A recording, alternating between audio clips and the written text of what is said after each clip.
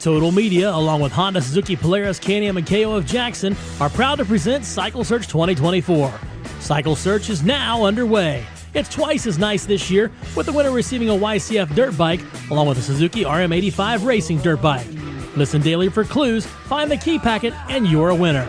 A special thanks to this year's sponsors, Ron's Garage and Wrecker Service and Bob's Service Center, Mark Porter GM, the Four Winds Community, and Monroe Collision. Good luck! Ohio approved and licensed for disposal. At Ron Evans Enterprises, they specialize in sewage system installation and repair. Ron Evans has a full line of flex pipe, culverts, concrete and plastic septic tanks, sewer fittings, waterline rolls for the Home American water heaters, along with toilets, standard and ADA. It's all at Ron Evans Enterprise, LLC. Give them a call today at 1-800-537-9528 or 740-286-5930. Would you like to work closer to home, save money on gas, and be rewarded for your hard work and attendance? Then Bellisio Foods is looking for you. That's right, Bellisio Foods is now hiring for multiple positions and shifts with great employee benefits, an on-site health clinic, competitive wages, and advancement opportunities. Bellisio Foods is a company that truly values their employees. Apply online at BellisioFoods.com/careers.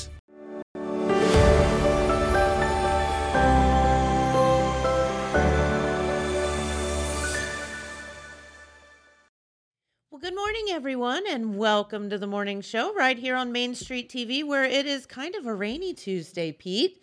It's supposed to be warm today, but I'm not seeing it. Okay, well, the sun isn't shining for sure. No. Yesterday, it got warm and the sun was shining. I think the birds were singing, and you look up at the calendar and it's spring. We know it's not, but it's. And everybody out walking in their shorts and everything. Yes, it was just, listen, and Dad used to always say this, but every day that is like this is one that's not 20 degrees outside. So just enjoy. That's right. Don't think ahead. Just enjoy the moment. The moment. That's right. Don't live in the future. Don't live in the past. Nope, that's right. What you have is today. So we have our good friend Pete Wilson here to deliver some news. And also you said Jeremiah is going to stop by. Jeremiah's he's going to stop by too. Get a little bit of a tag team there. Okay. We appreciate that. So, but anyway, we're just going to follow up on a little bit of news that we have about the airplane crash. Not a whole lot of follow-up, but, whatever we do know, we do want to pass on to everybody. Talked to the Jackson County Airport Manager, Don Lewis, and the federal investigators who were there yesterday, and any industry representatives, plane manufacturer, motor manufacturer, who might have been on the scene there at the airport, looking at the pieces of the wreckage and doing their analysis and evidence collection and all. They have now left the scene. They left yesterday, but their investigation and examination will continue at another site. They didn't say where. Don didn't know where, but they'll go to a secure site. I heard one report that it might be in Tennessee, but I could not get that confirmed. The West Virginia News said that, so I don't know. Right. Well, I just heard that wherever morning. it is, it's not here. Yes. And they will, they're going to look at all angles of it on this investigation. I've looked at other files from past things. It's very thorough, very technical. They look at everything. They look at the, they look at the pilot. They look at the weather. They look at the conditions. They look at any. They of course look for any eyewitnesses that might have seen how the wreck occurred and all like that. And they will come up with what is called a preliminary report. They being the National Transportation Safety Board, as soon as 2 weeks. Oh, right. And now this would be a preliminary report, but it could pretty much be not all the detail, but the substance of what their finding is on the cause of this crash. Sure. The factor or factors that were the cause of the crash. So, we'll be watching for that. The meteorological evidence, of course, is already there, but it's in the past. And, of course, anecdotally, Sheriff Ted Frazier knew that it was snowing, that it was windy. The weather was pretty nasty then. It was cold that day anyway, but that was among the nastiest times. It was just right down there around the airport. And of course, right there around the airport, it's out in the open and all. But The weather, there was light snow, there was some wind, and this is an important factor if in the aviation scene, the clouds were low. You know, the sight lines, the visibility was not ideal either. Okay. And so, you know, if you're flying low, you may have more obscured because of obscurity because of clouds than you would That on would a make on a sense. clear day, and that can make a difference if you're having any kind of trouble flying the plane. Okay. And remember, we know for sure that the plane took off from the airport, and shortly later, we think it was coming back, and that's when the Trying to crash come back. occurred. And that, of course, was just a quarter mile north of the airport, off airport property, but very close within sight of the airport, just on the north side of Barton Road. But the scene there has been closed. I think it was probably private property, but it's just less than a stone's throw off the road there. The plane hit some tall grass and brush right off the road there. So, you know, no structural or property damage or anything like that. So anyway, we will continue to monitor that. I did, just for reference sake, looked up to see when we had the last fatality, aviation-related fatality in Jackson County, and I remember there being one, and a couple I others. remember it like it was yesterday. Right. Oh, you know about this Yeah. then? Okay. Well, the year But it was 20 it was. some years ago. Right, it was. Well, maybe you can tell us what you remember about it, but it was on April 26, 2003, and it was right around the airport. 2 people were killed, a I flight remember it. instructor Yep. and the training pilot. I'm not sure who was flying, and the report that I saw honestly had no names, but this was almost 21 years ago. Yep. And the plane was going to try to simulate an emergency landing because it was a teaching thing. Yes. And something happened, and the airplane went out of control, hit some trees, and then crashed. So you remember that? I do. I lived there at where I live now, so I remember it like it was yesterday. And it was interesting. I was talking with someone that I knew was at that site over the weekend, and we were talking about that very thing. But I think it was 2 gentlemen I think they had come up from like North Carolina or something. They were Right. not from here. And they were practicing takeoffs and landings and things like that. And they unfortunately crashed there behind a home on Barton Road. Mm-hmm. No, not Barton. Hanley Road. Hanley Road. Hanley okay. Road. And it's crazy. I remember it like it was yesterday. Right, and you know when these disasters occur, tragic. Of course, you know, crashing in an airplane is worse than crashing in a car, obviously, because of you know, the descent and the speed and all like that, and the distance when you're out of control. But one of the things that you always take away from it, you know, you always want to find out what happened to try to learn from it for future situations. But whenever a plane crashes, you know, there's no guarantee it's going to land in brush like it did this time. Correct. And, you know, it is kind of in a fairly remote area, but not too far away. A lot of houses there on Hanley Lots of Road houses. and off Keystone Yep. Station Road. And, you know, that would have made this tragic situation even worse. But anyway, that being said, our updated report, I did update a little bit from what we had online, will be in the print version of the Telegram tomorrow, and we will be updating the story online as well with a few extra facts from what we learned yesterday, and also that little bit of history from the last aviation-related fatality. And, of course, this wasn't in Vinton County, but we remember in Vinton County just a year or so ago, I did not look up the date to pin that down for television, but remember that medical helicopter crashed up Yes. there near the Lake do. Hope area. Yes. After it was flying between Meigs County and one of the hospitals in Columbus. Weather was horrible. I think they did say that was maybe weather related. Right, as and well. that was a medical helicopter, and everybody that was on board, it wasn't a lot of people, maybe 3 were all killed. That was the one, of course, that was fairly recent in our kind of our local news coverage area. All right, talking about some of the other news going on, kind of has a smorgasbord of things, good and bad. One of the developments at last night's Jackson City Council meeting, there were a number of things that we'll talk about, later.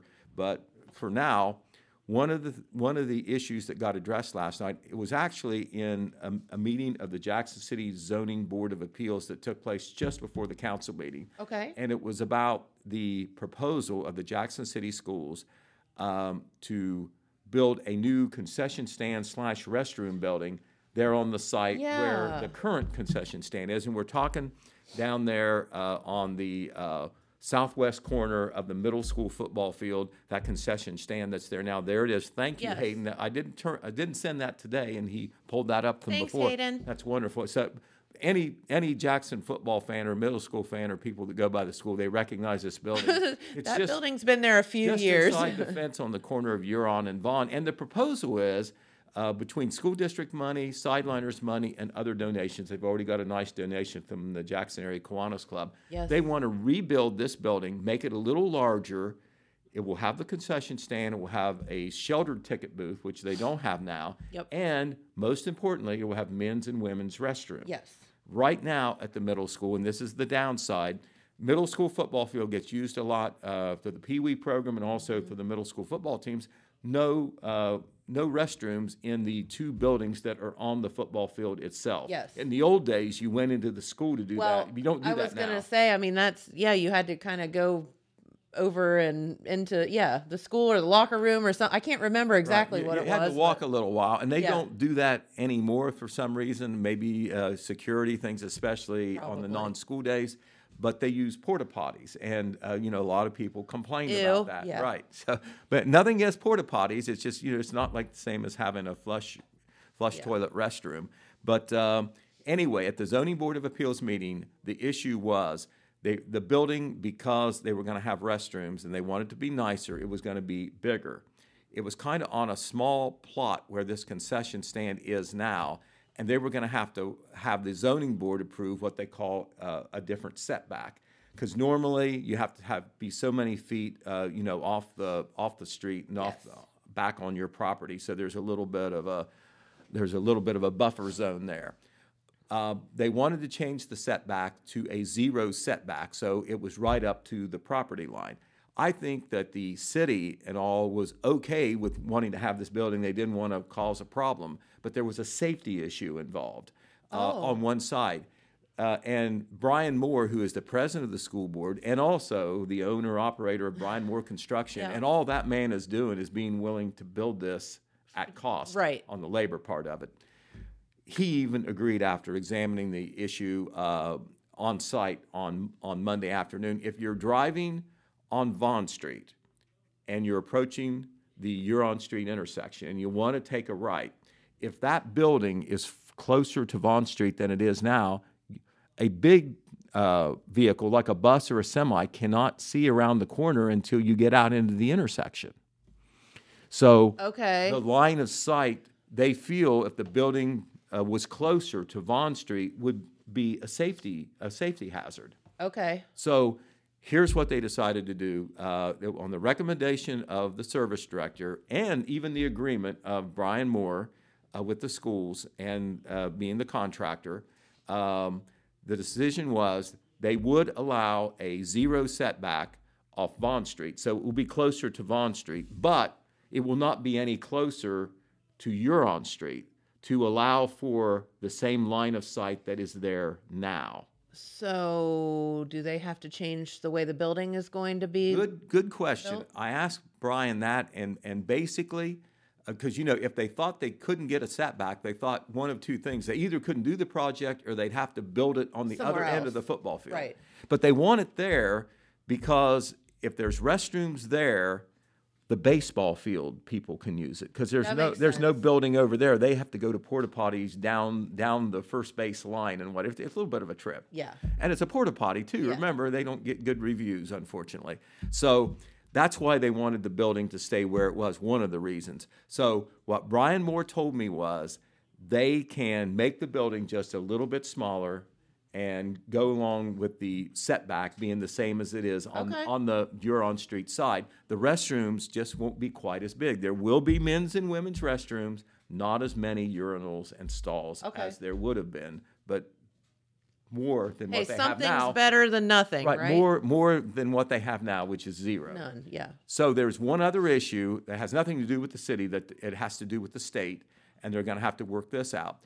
After all those years, I don't know whether they didn't have these kind of reviews or regulations in 1959 when they built that building, but not all of that property is in the floodplain, but where that building is in the floodplain. Which makes no sense. Has that ever flooded? I can never remember I remember water being on the baseball field. Oh, for sure. But I can never remember water being inside that fence on the don't- football field. I can't remember the other. Doesn't matter. It's in the floodplain, and that changes what you can do building-wise. You have to elevate the floors and you do different things. You can build on there, but you have to get the state approval. And being a businesswoman who has been involved in construction, you know that you just don't make a call and get it done, right? No.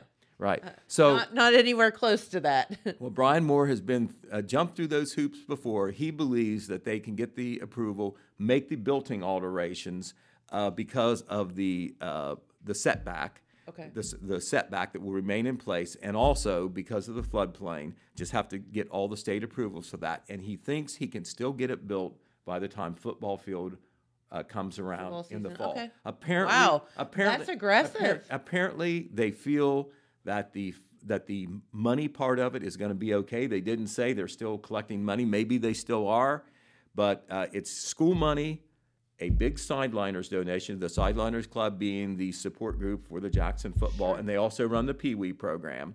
So that's a partnership. And they've already got a donation from the Jackson Area Kiwanis Club. And when this news first went out, almost 6 weeks ago that they were going to do this, they asked for community donations. They may have gotten others, smaller donations that we don't know about yet. So anyway, that's where that stands, and that was kind of decided last night. The building project will go through. The building will have to be a little smaller than it was going to be, but it will have everything that it was supposed to have when they talked about it in the beginning. Good deal. All right. Okay, it's the political season. And Jennifer, do you remember this? 4 years ago, this was in Vinton County, Jackson County, Ross County. I think it may have even went into Lawrence County as well.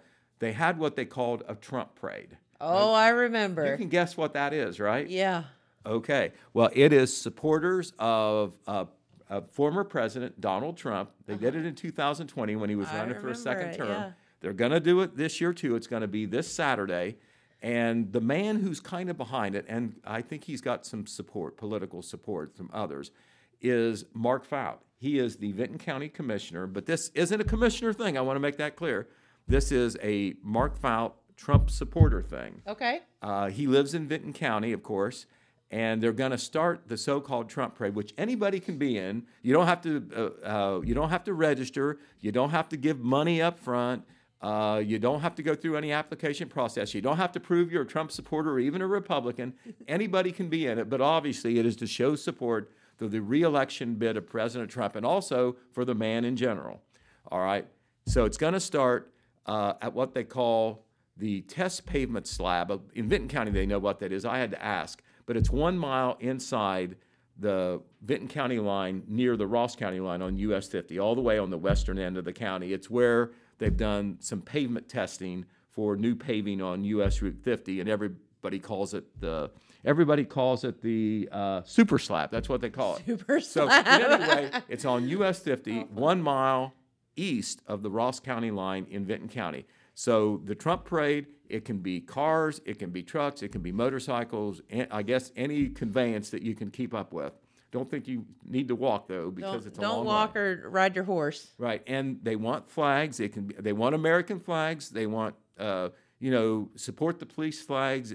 Whatever flag you want, you can have, but they want a lot of American flags to show the patriotism and the Americanism part, the nationalism part. It's going to start right there on US Route 50, almost all the way to Ross County. It's going to go westward on US Route 50 into MacArthur. It's going to make the turn at the traffic light right on State Route 93, and it's going to roll south through Hamden, through Wellston, through all of Wellston, going to make that right turn on 93 when you go from Wellston to Colton, going to go into Colton, make that left turn to Jackson, staying on 93. Is there still the light there, or is that not there anymore? there's a stop sign there. Oh, in Colton. it used to be a light. Yeah, now you have to be careful because it's kind of a three-way stop. Yeah. But anyway, they're gonna roll through Colton, on down 93 to Jackson. They're going to get off 93 at the 32 at State Route 32 and come into Jackson. The way I understand it, on the 32 exit on Main Street, on that end of town. By La Rosa's and like that. Okay. So they're gonna come there. Got to take a right on 93, and that's Main Street, of course, and they're going to roll right through the center of town, the Trump Parade. And then it's going to go out of town and get on U.S. Route 35, go to Richmondale, turn at the Richmondale exit, back to Londonderry, east of Richmondale, and head back to the same place that they started. Full circle. It is. It will start at 1 p.m. on Saturday. Anybody can go. It will be. They expect it to take. I'm going to look here at the distance here.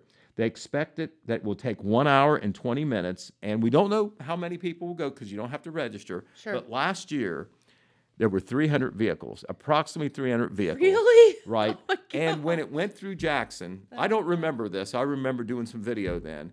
It was 31 minutes long. Because it's not, if someone wants to take off, well, I'll just go to Hamden and I'll go that far. Sure, I'll catch up with them or in Jackson, it was whatever. 31 minutes long. That was kind of in the middle. It's going to be not as long as it was last year. I think it went all the way into Oak Hill and maybe even farther south last time. But it's not going to do that this time. And at the beginning, and you'll like this because you're a dog lover, they will take donations. And if you give a $20 donation to the Vinton County Dog Pound, and that's what it is, a donation, you don't have to do it. You have the satisfaction of knowing you helped the Dog Pound, plus you will receive a free Trump flag. If you give $50 to the Dog Pound, you get a Trump flag and a Trump hat. Whoa. So that's the way it works. They want to help the Dog Pound too, and they are urging everybody. Not that you have to do this either. Probably many people will not, but they're mentioning it as one of the elements of it.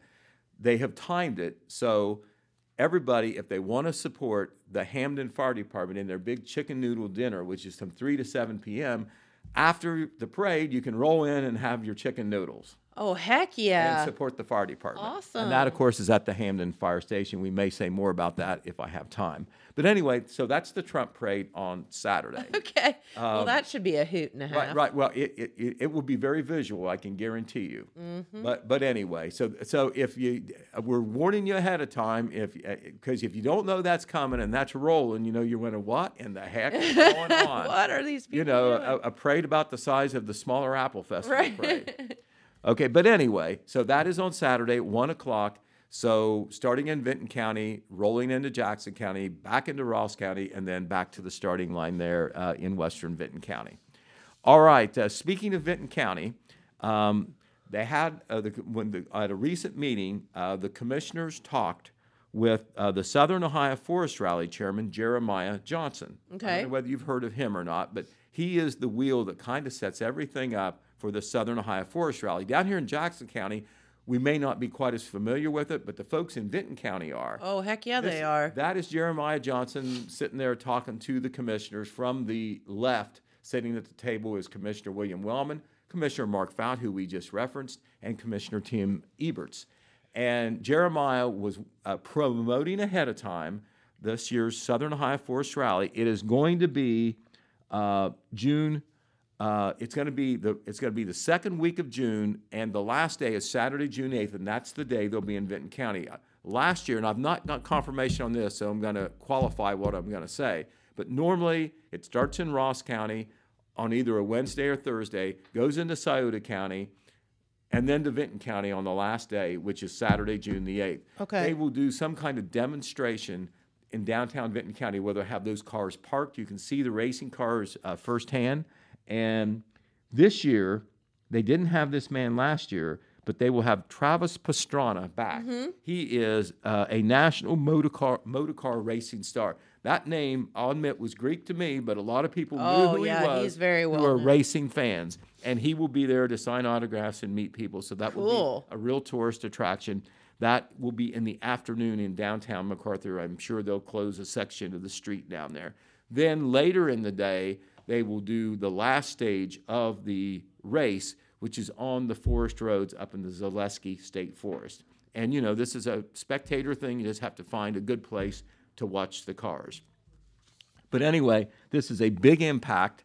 It's a fun thing, and I know it's a sport thing for the spectators, but Jeremiah Johnson said that weekend of racing for Vinton and Ross counties, and of course they expect Vinton County to benefit, especially downtown MacArthur, $1.8 million economic impact from the people that visit and spend money in Vinton County, and that would include, of course, all the people who come in on the racers, whether they're spectators or participants. So once again, that date will be Saturday, June the 8th. So that is coming in Vinton County. All right, we want to congratulate a friend of ours. Remember, we talked about Ashley Aldridge being the new city recreation director? There she is. Well, she is going to be a busy girl. She is also, of course, the director of the Lillian Jones Museum in Jackson. She's going to do both jobs. Oh, my. And she'll be especially busy in the summer because that's, when the ball teams are playing, that's when the pool is, because being the pool manager is part of that job now. Oh, okay. But the reason we're putting her picture up is she has been named a member of the Ohio Museums Association's Fellowship Program. She will benefit by this, and so will the museum. She is one of 10 persons in the whole state to be named to a member of this fellowship. The participants of this program, it's called Empowering Museum Voices Fellowship Program. It began in January and will continue through the whole year. And the purpose of it is it's going to connect this statewide association, the Ohio Museum Association, with 10 fellows, and Ashley is one of those fellows. That is cool. From backgrounds historically underrepresented in the museum field due to historic exclusion. That's their words. This includes, but is not limited to, community, the disabilities community, Appalachian communities, rural communities, lower income communities, LGBTQ communities, and justice-impacted citizens. I know we qualify on the Appalachian. Definitely. But anyway, this will provide access, professional development resources to each one of these fellows. So Ashley will benefit by the resources, the education, the direction that professionals in the museum business and profession can give her. That is so, really... I know it's a great learning experience for Ashley, and she is a teacher, so I know that she will value that. But this is made possible through grants to the Ohio Museum Association by the Ohio Humanities Council and the Ohio Arts Council. And Ashley is one of only 10 persons in the state to get this. She will get a chance to learn from them, and also, on the other way, she'll get a chance to communicate, as will the other 9 fellows, the problems that these museum directors have in their particular areas and how they need help, and what people at the Ohio Museum Association could do to support them and make their museums better. So very nice. So congratulations to Ashley Aldridge. Good deal. Okay. Pete, let's pause for a moment, weather. and we can hear from our friends at Vinton County Bank, and then we'll be back. Let's do that. If Hayden pushes. At Vinton County National Bank, we believe in supporting the areas where we live and work. Now, we'd like to honor those who also serve our communities. Our new Community Champions account is especially for first responders, veterans, active military, and anyone employed in the fields of healthcare or education. This account offers rewards, discounts, and other benefits to those who give so much to others. Vinton County National Bank, rewarding those who serve. All right, and we are back today. The weather forecast. This is like a very manic weather forecast. 69? I didn't know that. It's supposed to be around, near 70 today. Doesn't feel like that outside right now at the moment. But so some warm temperatures today. That rain off and on all day long. Now look at tomorrow. I see that. The floor's going to fall. It's like the Sybil of weather forecasts. So we're going to start tomorrow with highs in the mid 60s. By the time the evening rolls around, they're saying down into the 40s overnight. So we're going to have a swing tomorrow, Pete, of about 40 degrees. We're going to be down to 24 overnight tomorrow night with flurries. Right. If you have an indoor-outdoor cat, let it out, but make sure you let it back in. Yeah, I mean, I don't even know. And then it just goes on from there. This weather forecast is so insane. It isn't any wonder everybody 64 to 24. to 24. How about that? Yep, tomorrow. Right. Well, what do Throughout the day. what do they say about Ohio weather? If you wait around, it'll change. Yeah, right. You get everything. It You don't have to wait doesn't very take long very this long. time. You are exactly right on that. All right. Well, one more thing on the Lillian Jones Museum. This is a great thing for young people. We've advertised it in the paper, and we want to say it on Main Street TV as well. Of course, Ashley's the recreation director, and she's going to get a little help. They've allowed for a little help for her this summer there at the museum. Okay. They are seeking, the museum, a summer intern. Oh, perfect. They will be accepting applications until March the 8th. So, that's only a little bit more than a week away. Okay. The program is open to recent high school graduates and college students interested in museum studies and archiving. The position will run from 9 weeks, June the 4th through August the 1st, 15 hours a week of work at $14 an hour during the museum hours of Tuesday, Wednesday, and Thursday each week. If you're interested in applying, there is a QR code, or you can stop by the museum for an application. That There it is up on the- QR code on the was screen. published, by the way, and Hayden found that somehow because I didn't send it to him. Thank you, Hayden. So that's how you apply for the position. You can also show up at the museum. It's at 75 Broadway Street, if you haven't been there before, right at the corner of Broadway and Broad. What a great opportunity. And Ashley should be there, or somebody's there, from 10 a.m. to 3 p.m. Tuesday through Thursday. Yeah. You can also do applications by email, or you can get an application and drop it in the mail slot, and she'll get it that way. All right. Speaking of the youth, they have announced the date for the Little Miss Apple Festival contest. It is Cute. it is when it has always been traditionally, and that is on the Friday, the night before the Big Apple Festival, Queen Tara. Yes. I should never. always Easter it always comes weekend. out of my mouth big, but the I girls aren't know. necessarily big. No. They probably aren't. As a matter of Older. fact. Older, yes. But Jaffe has announced that the 2024 Little Miss Apple Festival Queens Contest, it'll sneak up on you because Easter is early this year. It's going to be Friday, March the 29th at Jackson Middle School, starting at 7 p.m. And this news report and Facebook post triggered the application process. We just Okay. received this yesterday. But if you want to be a contestant, or you want your little girl to be a contestant, all Jackson County residents, misses between the ages of 5 and 7, can compete. If they're ages 5 to 7, by Saturday, September 21st, you're age eligible to participate. And Friday, March 29th is Friday night. Saturday night, they'll do the Miss Apple Festival contest for the older girls. And all contest applications for Little Miss Apple Festival must be completed and hand-delivered to the Jaffe Building on McCarty Lane across from Walmart and next to the Vinton County National Bank on Saturday, March the 9th. You don't have a real big turnaround time to decide and get your application in. And you can also do it Saturday, March 16th from 1 to 3 p.m. On those two Saturdays, consecutive Saturdays, the 9th and the 16th at the Jaffe Building from 1 to 3, no late entries will be accepted. Entry forms are available. Here's where you can get them. Ohio Valley Bank, Andrea's Prom and Bridal, all the grade schools in Jackson County. That's Jackson, Wellston, and Oak Hill, and here at Total Media. And Katie Jones, once again, is organizing that as she has in recent years. Okay. And, of course, on the Apple Festival Queens Contest, we'll remind you on that. That contest is on Saturday evening, March the 30th. The application process started earlier for that. However, there's still time to get your application in.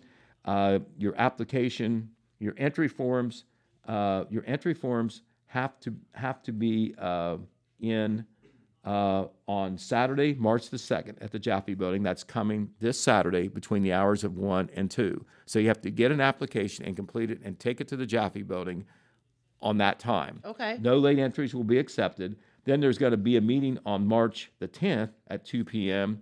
To give the contestants who have successfully applied more information about the process.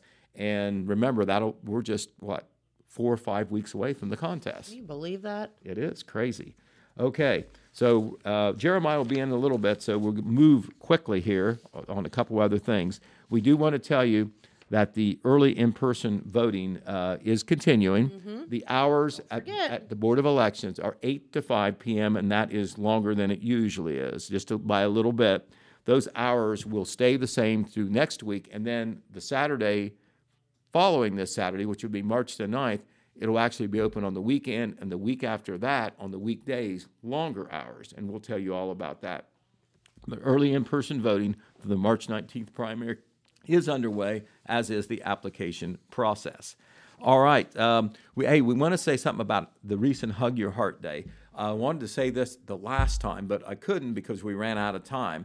We have to mention the Hug Your Heart Day because it's such a popular thing. It is geared to the senior citizens, and Red Thompson was there to cover it, and they had it appropriately on Valentine's Day. Oh, I love that. Wednesday, February 14th. Oh, great. The YMCA is involved but Florence Curtis, who is with Holzer Health System, Holzer is really the main sponsor, and Florence Curtis is the girl that makes it happen with a lot of help. But here are some of the folks from Holzer. Holzer had a great representation there for Hug Your Heart Day. This group here from the left, if you put that back up there, Hayden, we'll say who they are. Those three ladies. There you go. Rose Congrove, Gina Bryant, and Michelle Childers are there. They're smiling big, so we wanted to put them on TV. Love that. They did a lot of other fun things there. The Wellston line dancers were there. They have a good time. Oh, And bet. they're seniors. Many of those, if not all of them, are senior citizens themselves. They're out of Wellston, and they provided some live entertainment there. They stepped pretty. No hip replacements there. They're all ready to go. That we know who that is. That is Rockin' Reggie. Is there anybody who has a better time? No, he's awesome. On the PA work and the disc jockey spinning.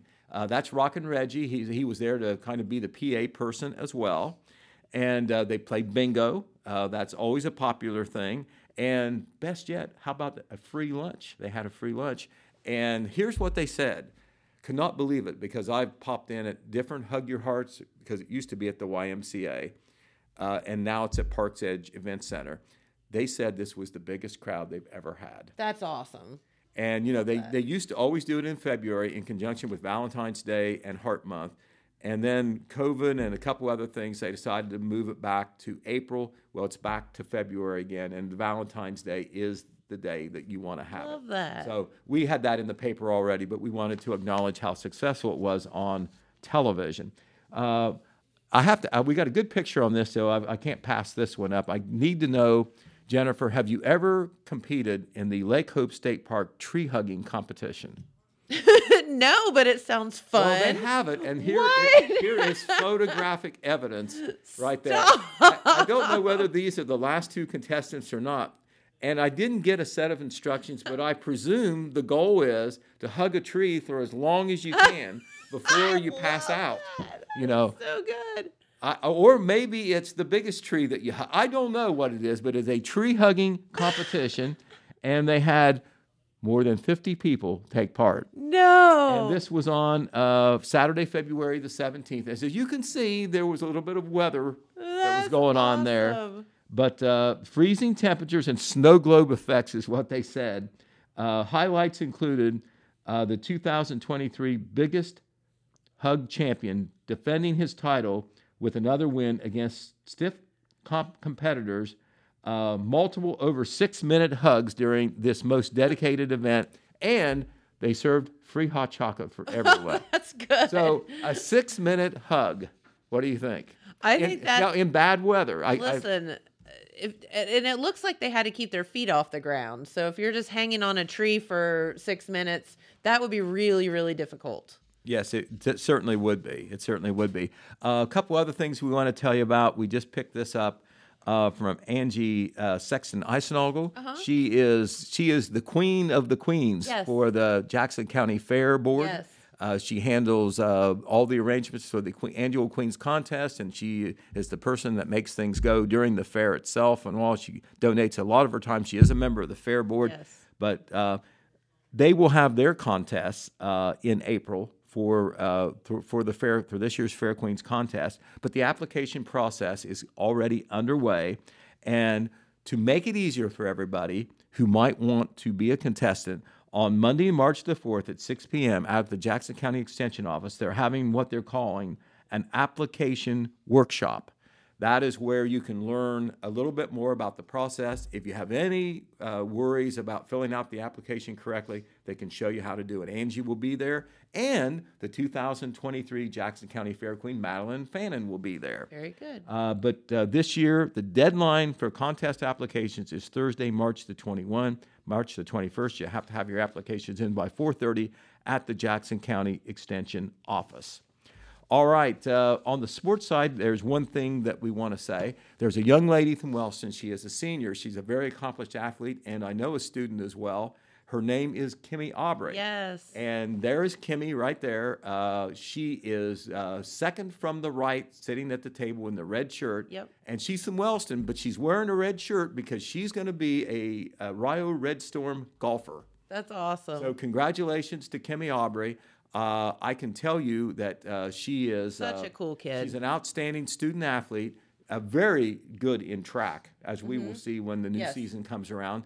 Also a very good basketball player, but in the fall, and this is off the beaten track, you don't hear much about some of the other fall sports, but she is a great golfer as well. And so she signed a national letter of intent there to go to the University of Rio Grande, stay close to home, and play golf while getting an education. So congratulations to Kimmy. Also, we want to remind you that the second program in the Lenten Lunches will be tomorrow, noon, at the First Baptist Church of Jackson. That's the big white church by the library. And the Cove Wesleyan Church will be doing all the work. That means preparing and providing the soup and sandwich lunch, which is the first thing at noon. And then somebody from the church or recruited by the church will do a brief program. Yes. They do this in an hourly format from 12 to 1 with the idea that, even if you're a working person, this can be your lunch hour. You'll get fed and then also reminded that this is the Lenten season and that Palm Sunday and Easter are coming up, and we should never forget that. All right, so, and that will continue through Lent, with the last one being on Wednesday, March the 20th. Also, don't know a whole lot about this, but this is a little different, so we want to mention it.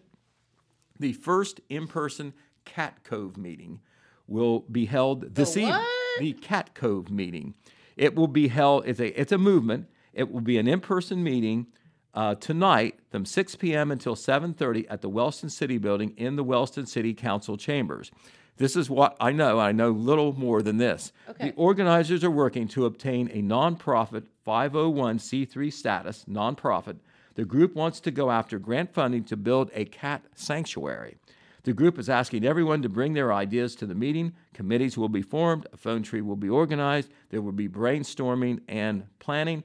For more information, check out the Cat Cove page on Facebook. Oh, cool. So, good now, for you haven't all. we heard in all our local communities the problems about too many cats? We all love cats. Some people don't love cats, especially the stray cats that, invade their property and cause problems and kill songbirds and all that. So, of course, the animal shelters and the dog pounds don't do anything with cats. They just do it with dogs. But we have all these cats, too. Sure. And so this is another solution-type meeting, the Cat Cove meeting, tonight in Wellston from 6 p.m. to 7:30 p.m.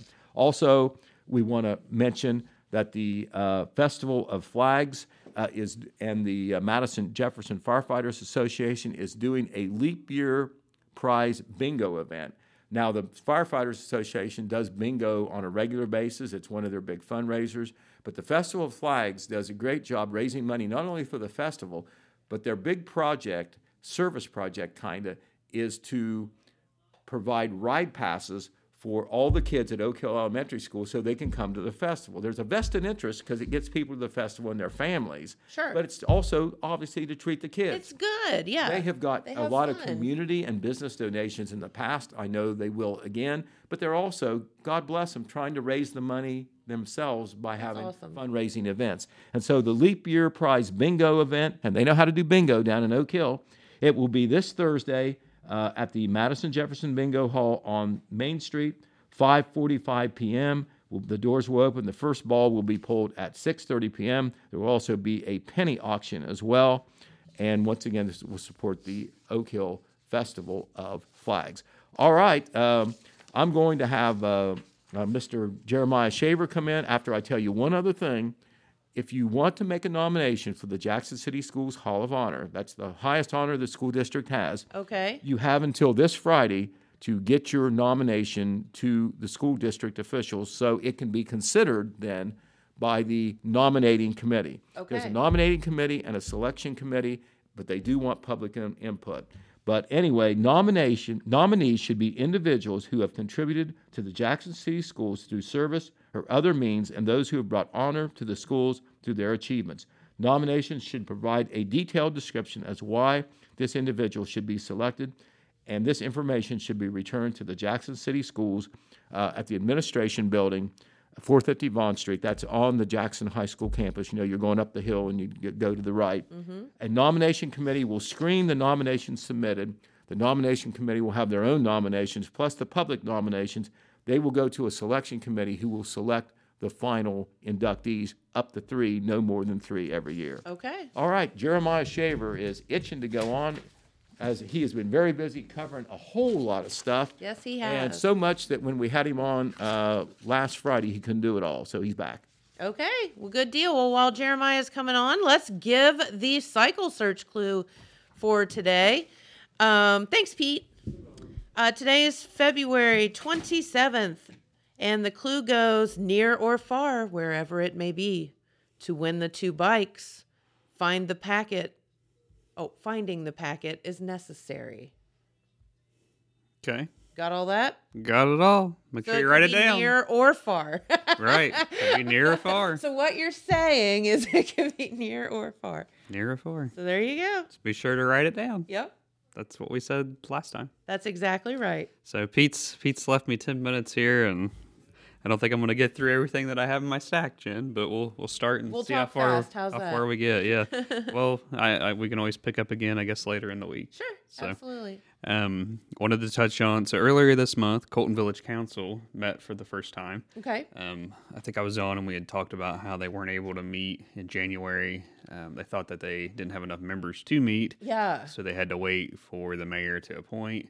It had actually turned out that after looking at the Ohio Revised Code closer, they could have met because the available members that they did have elected, it was enough that they could have had a quorum to meet. So, but everything's okay now. They had their first meeting earlier this month. They went from, so they did meet twice a month, and now they're going to only be meeting once a month, and it's the first Tuesday of the month at 7 o'clock at the Colton Village building. And during this meeting, there was a number of things that happened. One of them that they discussed was an ordinance, and this ordinance, they had a first reading for this ordinance, and it's to increase fees associated with certain water services in the village. Okay. And I'll tell you a little bit about this. They haven't passed this yet. They just had a first reading. So typically, they have a first reading, second reading, and then it passes on the third. Sure. Sometimes they can pass it on the second, but they kind of wanted to put it out there. Colton will meet this coming week on Tuesday, so just wanted to mention this.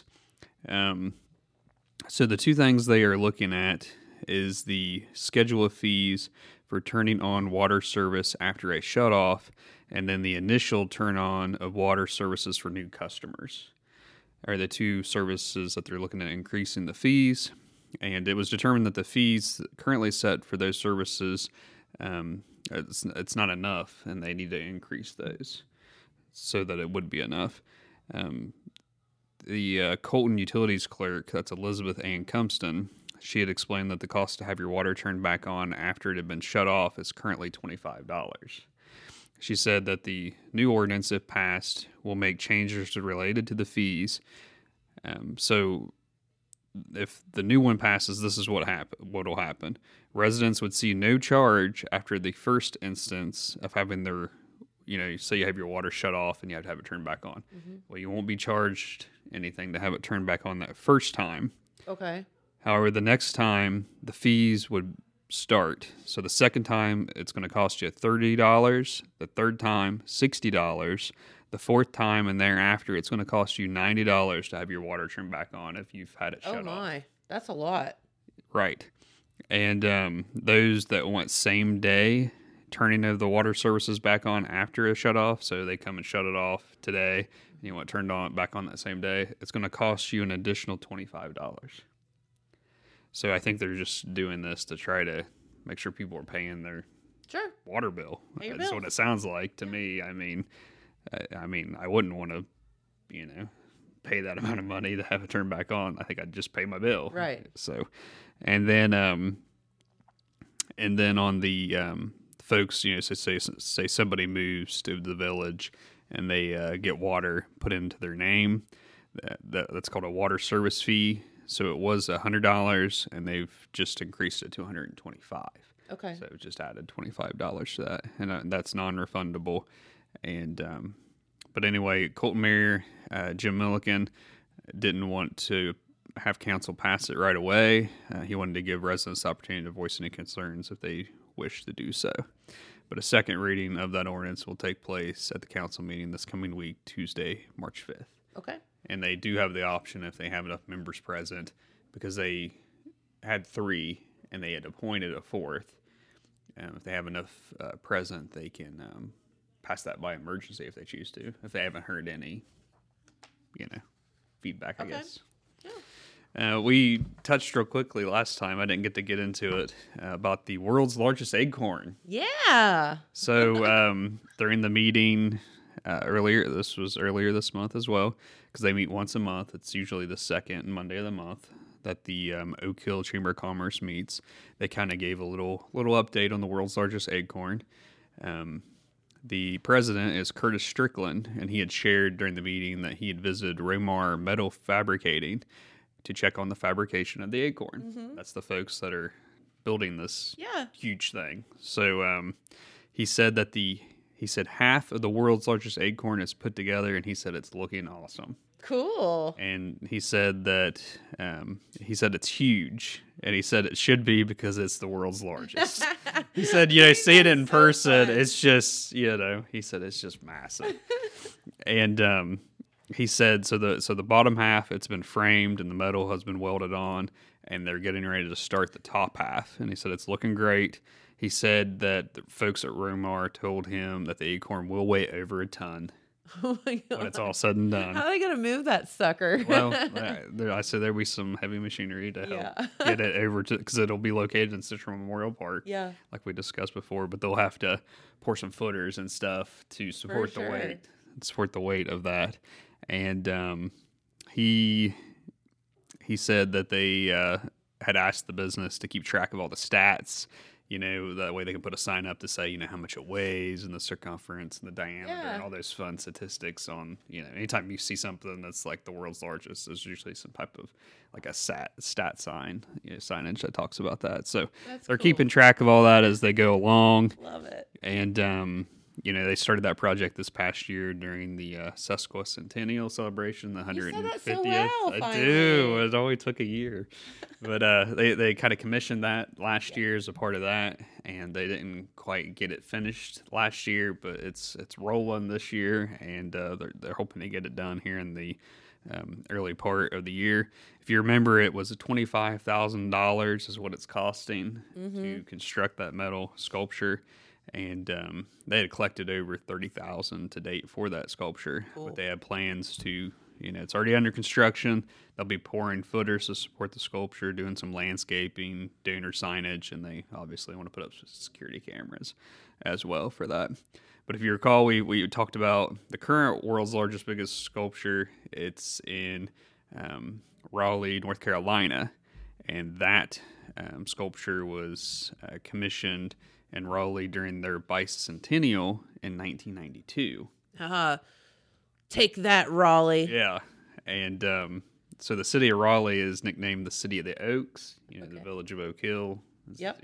The village is the village of the Oaks there. So that was a little bit of update on that. I believe we might have been in, and they're, I don't know if it's set in stone or they are doing this, but the sculpture is going to be part of something called a Ohio Art Corridor. Yes. Did we talk about that? A little bit, yeah. A little bit. So the way he talked at this meeting, that it sounds like that is going to be a part of that. And that showcases outdoor art in towns and communities that make up the Appalachia area of southeast Ohio. And Strickland was real excited about that being on there because that's another way of driving traffic. Yeah. They're hoping it to be a tourism cool. thing to drive traffic to the county and to Oak Hill there. So, but they've not unveiled what it looks like. I will say I have seen a picture of like the model, but it was real small, so it was kind of hard to see, and it had been painted. It just looked like a metal acorn. But it'll be, when it's all finished, it'll be painted and everything. So it'll be interesting to see, what it looks, the finished product. For sure, it's gonna be awesome. So they're gonna have a special celebration to reveal that sculpture here, hopefully in the next several months. Cool. They didn't have a completion date yet on that, so that's something to look forward to. I'm going to touch on a few events, and we'll save this other stuff for later in the week if I come back. Okay. Let's see. I think Pete already touched on the prize bingo. I wanted to mention that the City of Wellston administration has discovered a grant that could potentially build a police and fire department training campus. They say as it sits, there's no match for this grant, which is good. Yeah. And they said to be successful for the grant submission, the city needs public support and input. So they'll be having a town hall meeting, and that is scheduled for Thursday, March 7th from 5:30 to 6:30 p.m. in the Wellston City Council chambers to discuss options. And it says the council chambers are located on the second floor of the Wellston City building, and the public is invited and encouraged to attend that. So once again, that is March 7th. And that's the same day as the Wellston City Council meeting. That meeting is held at 7 o'clock. Okay. So they'll have this, and then they'll have the council meeting there. That's awesome. I know you guys had the musical cast for Shrek the Musical Junior in, and wanted to mention this. This came out at the school board meeting. It was announced that they will be doing a Shrekfest. Shrekfest. Stop. So they did this last year with the musical cast. It's a pancake breakfast. I love that. Yeah. So the cast of the upcoming production, Shrek the Musical Junior at Oak Hill High School, is inviting the community to a pancake breakfast, and they're calling it a Shrekfest. And it'll be held there at the cafeteria on Sunday, March 9th from 9 to 11 a.m. The meal will include hot cakes, sausage, milk, and juice. It's $5 per person. Okay. The event will feature all your favorite casts, including Shrek, Donkey, Princess Fiona, Lord Farquaad, and many other fairy tale misfits. There will also be activities for the children as well. And the proceeds from that event will go towards the next high school production. So they did this last year for Beauty and the Beast as well, and I think they had a good turnout, so they're doing it again this year. And that's the same weekend that they are doing their production. Like their production's the 8th through the 10th. So on that really Saturday, cool. they'll have the breakfast, and then that evening they'll have their production as well. So we have that coming up. And I believe I've finished the story. I don't think it's been in yet to kind of recap that production and all the cast involved and what it is, how much it is, and all that should be coming up in the upcoming edition of the Telegram. Yeah, and don't forget they have the dinner theater. Yes, that Friday. Yeah, the as River. well, so you can Get a dinner and a show. Yeah. And $25. Yeah. You get the River and you get to watch the right. production. It's crazy. That is a good deal. Yes. So I Absolutely. think that's it, and it looks like we're at time, right? Hey, looks great. Looks good. All right. Well, want to thank you and Pete for coming in today. Much appreciated, filling us in on the latest and greatest going on in our area. And so we thank you all for tuning in, and we'll be back here tomorrow with some more fun stuff. So we'll see you then. This just in. The Telegram News has a new website. thetelegramnews.com. Same dedicated coverage. Same trustworthy news with a brand new look. Covering Jackson and Benton counties and surrounding areas. Locally owned and operated, thetelegramnews.com has its finger on the pulse of the community. Stay up to date on local events, high school sports, and breaking news. thetelegramnews.com. Subscribe today at thetelegramnews.com. Check it out.